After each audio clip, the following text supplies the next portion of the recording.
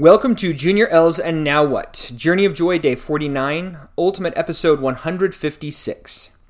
Every time we fall, every time we get hurt, every time we fail, every time we break, every time we get less than others, it can easily cause us to think less of ourselves, especially when we compare ourselves to others. We must learn to respect ourselves through the ups and the downs. Remember that each of us is part of the second great commandment. We know the first is to love God. The second is to love thy neighbor as thyself. Now, I would argue that second commandment is really part A and part B. Part A, to love thy neighbor, which is ultimately everybody. Part B is to love ourselves. And I think that is almost more important because it's difficult to have love and respect for other people until we can have love and respect for ourselves. We often are told to look in a mirror to get a quote-unquote real look at ourselves. I encourage the same thing, but with one thing in mind. We are children of God.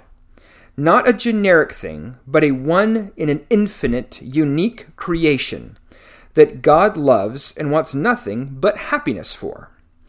In the scriptures it said, men are that they might have joy. It's quite true. Regardless of the difficult times we are going through, the hardships, the joys, whatever the case may be, we are here to be able to find joy. It's part of the reason for these podcasts. When we tear ourselves down, we pull our Creator down with us. The same is true the other way around. Thanking and praising our Creator for this chance, and you'll see more light. One of the things that this makes me think of is, what is it that lifts us or tears us down? I know from my own personal experience that there have been times in my life where I have associated with people that tore me down, and in turn made me want to tear myself down, question my own beliefs, question my own self-worth.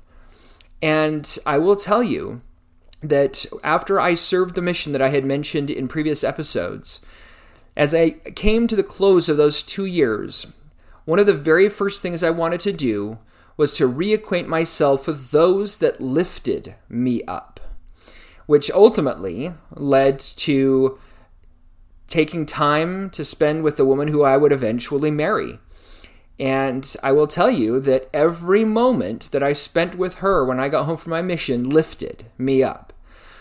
And the times that I spent with those that had been friends of mine prior to my mission, but hadn't necessarily supported me, those moments I could feel the difference, and it wasn't in a good way. To give you an example, and this one's fairly simple, I had, growing up, a rule, and it wasn't mine specifically. It was one that my parents had passed down to us, and where they got it from is irrelevant to this particular conversation.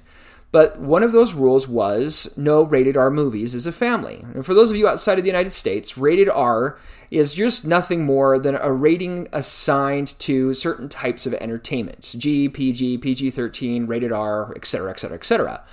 And it's to gauge certain criteria for that form of entertainment, from violence to gore to intensity to sexuality, so on and so forth. And we just had a very simple rule, no rated R movies. And at times, I would argue that it was difficult because there were things we really wanted to see, we really wanted to enjoy. And not just myself or my sibling, but for my parents as well. I'm sure they felt that too. But I got to give them credit. Where credit is due, they held true and fast to that. And that gave me the strength to do the same thing. So all growing up, it was just simply known that we didn't do that. And I will tell you that I didn't feel that I missed anything. I'm sure there were things that I didn't see that others might have enjoyed. But the point of this is not to harp on whether rated R movies are good or bad.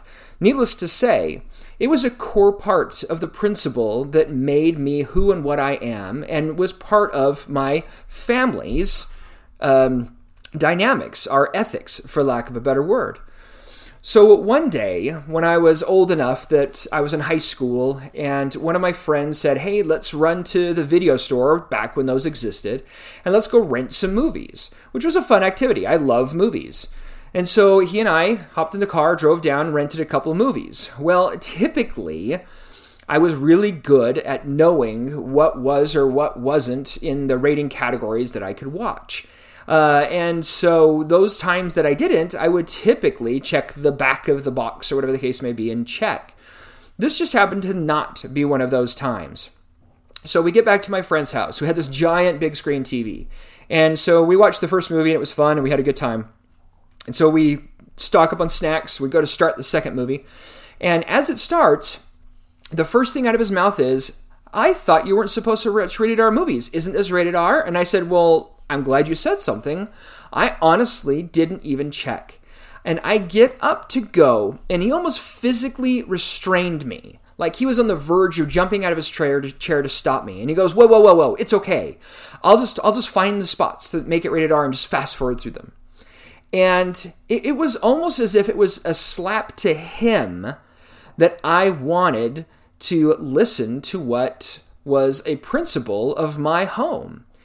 And it quickly became apparent to me that our friendship only mattered to the extent of his standards, not mine.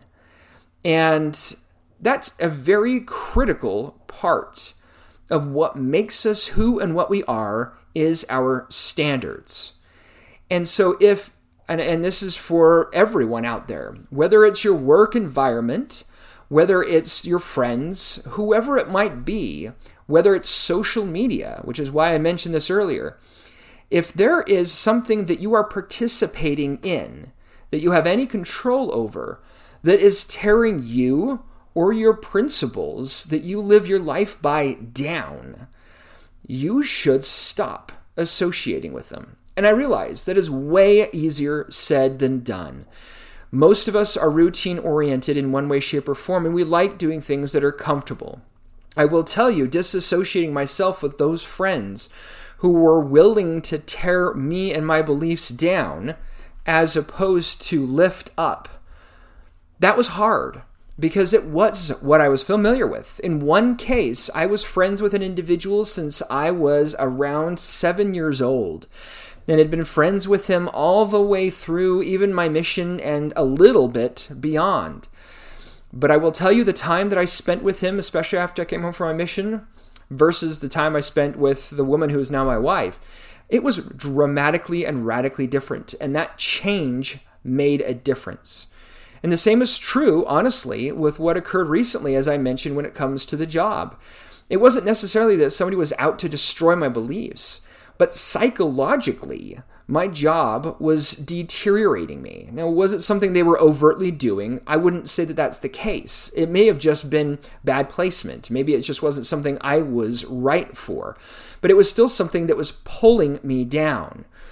And if you go back to the quote that I have repeated innumerable times throughout this, what if the only way to achieve your maximum potential is to help everyone else achieve theirs? Well, the same is true for yourself. If you're in an environment, whether by choice or not, that is reducing your ability to achieve your maximum potential, run away. Find something else, or fight for a way to make things change. Because our Creator wants us to find joy. And you're not going to find it in an environment that is literally, or in some cases metaphorically, pulling you down. So go out and find your own joy through seeing yourself through God's eyes and removing the obstacles that are tearing you down. Thank you, and have a wonderful rest of your day.